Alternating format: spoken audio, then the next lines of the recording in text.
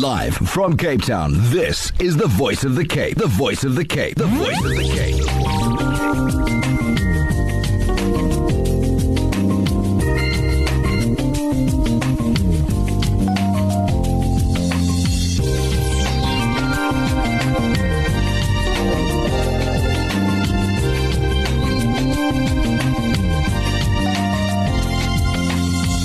The 10 a.m. Express.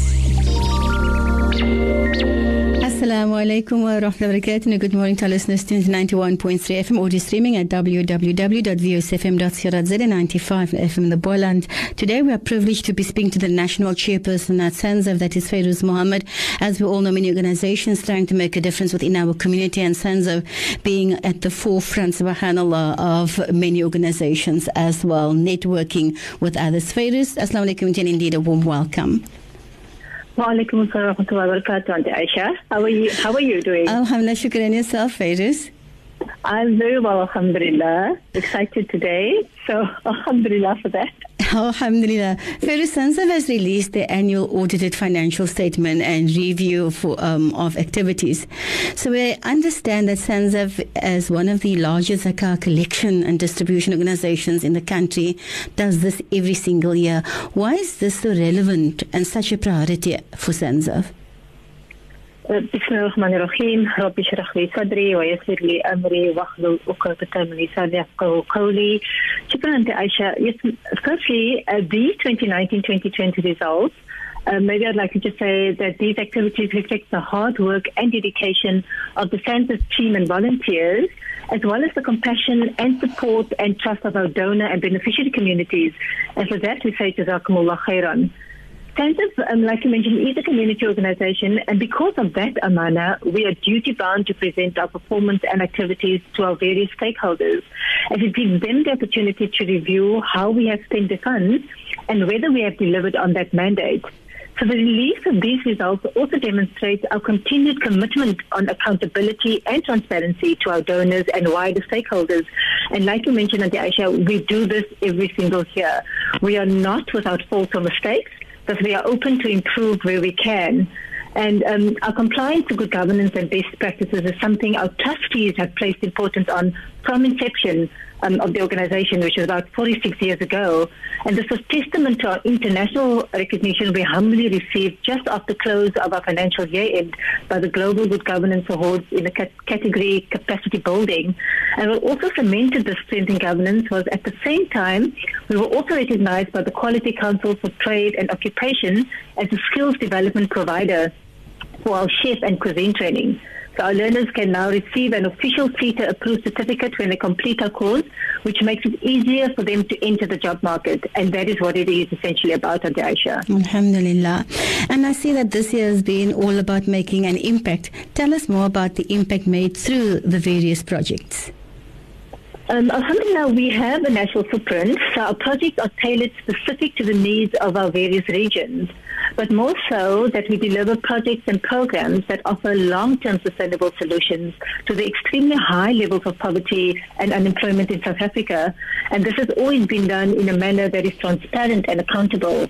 This year, through our daily welfare casework, over 25,000 individuals were impacted as they received assistance, of which, I must say, alhamdulillah, Auntie Aisha, more than 70% were women seeking to improve their condition of their families. Mm-hmm. And from our base of extensive welfare programs, we are able to identify families where further assistance can be provided by incorporating the entire family into our solutions-oriented approach, where it's from early learning and primary school support to secondary and tertiary assistance, all the way to adult vocational training and entrepreneurial empowerment. And our continued commitment to educational development initiatives impacted the lives of over 5,000 aspiring youth, investing 20 million specifically in our bursary program, which benefited 977 students, of which 116 graduated this year, alhamdulillah. But as part of our ongoing process, we monitor and mentor our graduates to solidify their successes. And then we further invest in our youth, in our other various youth empowerment initiatives. One coming to mind is our mentoring this program, which offers tuition to about 1,800 school learners by over 100 volunteer tutors. But more from a food security point of view, SANZAF has partnered with some communities in our agricultural programs in KwaThema, Gauteng, Paledi in Polokwane, and Ikateni in Maritzburg, impacting the lives of individuals and communities through sustainable means of making a living.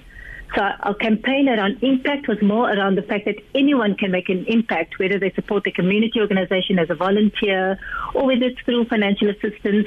But I think what we have learned from these recent times is that you can make an impact, Auntie Aisha, no matter how small the deed, and it doesn't have to be financial. Subhanallah. Just on that note also, when we speak about the bursary, it's a full bursary, not a bursary loan. So the student, they don't pay back, that money to you, I suppose. No, absolutely. It's not conditional. It's a full bursary. Well, it depends.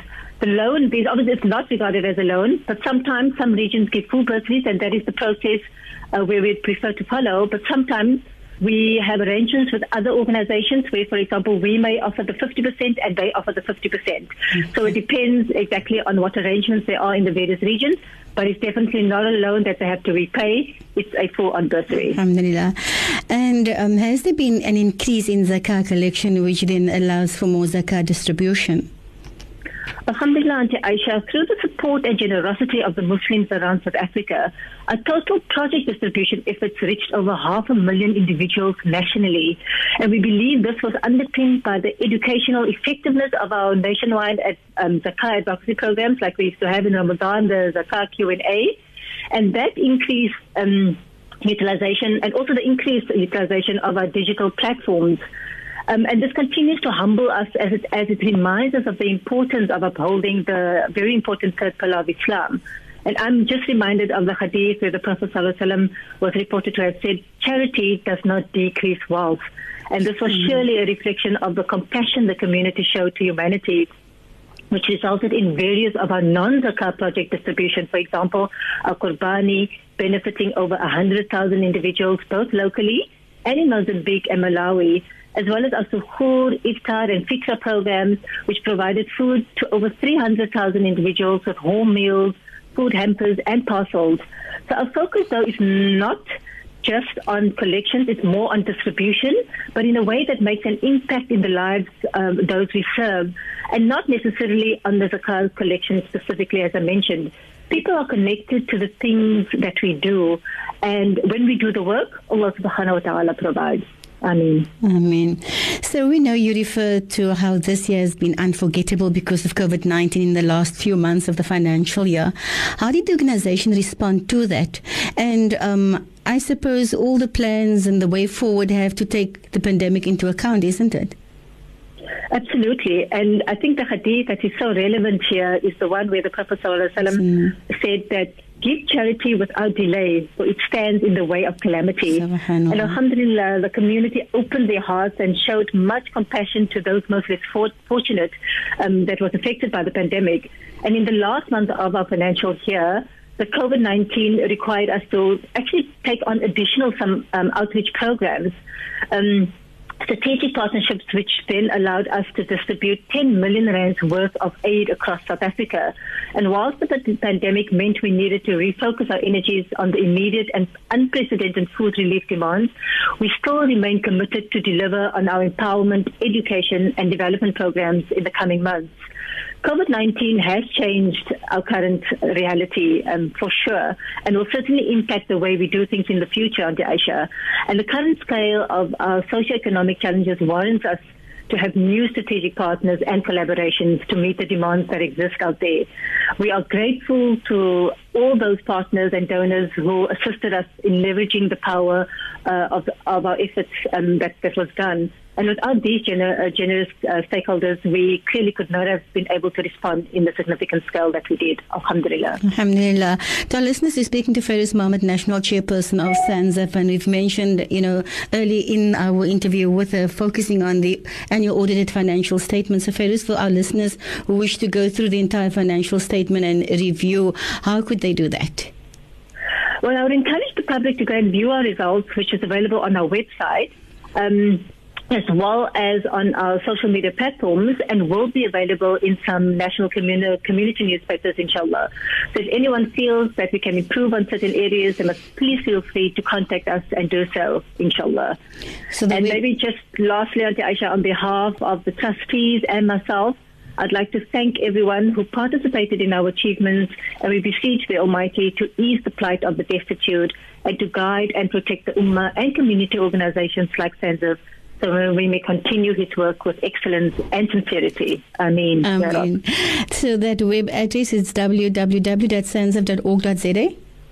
Yes, that's what it is, Aisha. Here we go. Shukran so much for chatting to us. All the best. Until we speak again, Assalamu alaikum wa rahmatullahi wa barakatuh. Wa alaikum assalam wa rahmatullahi wa barakatuh.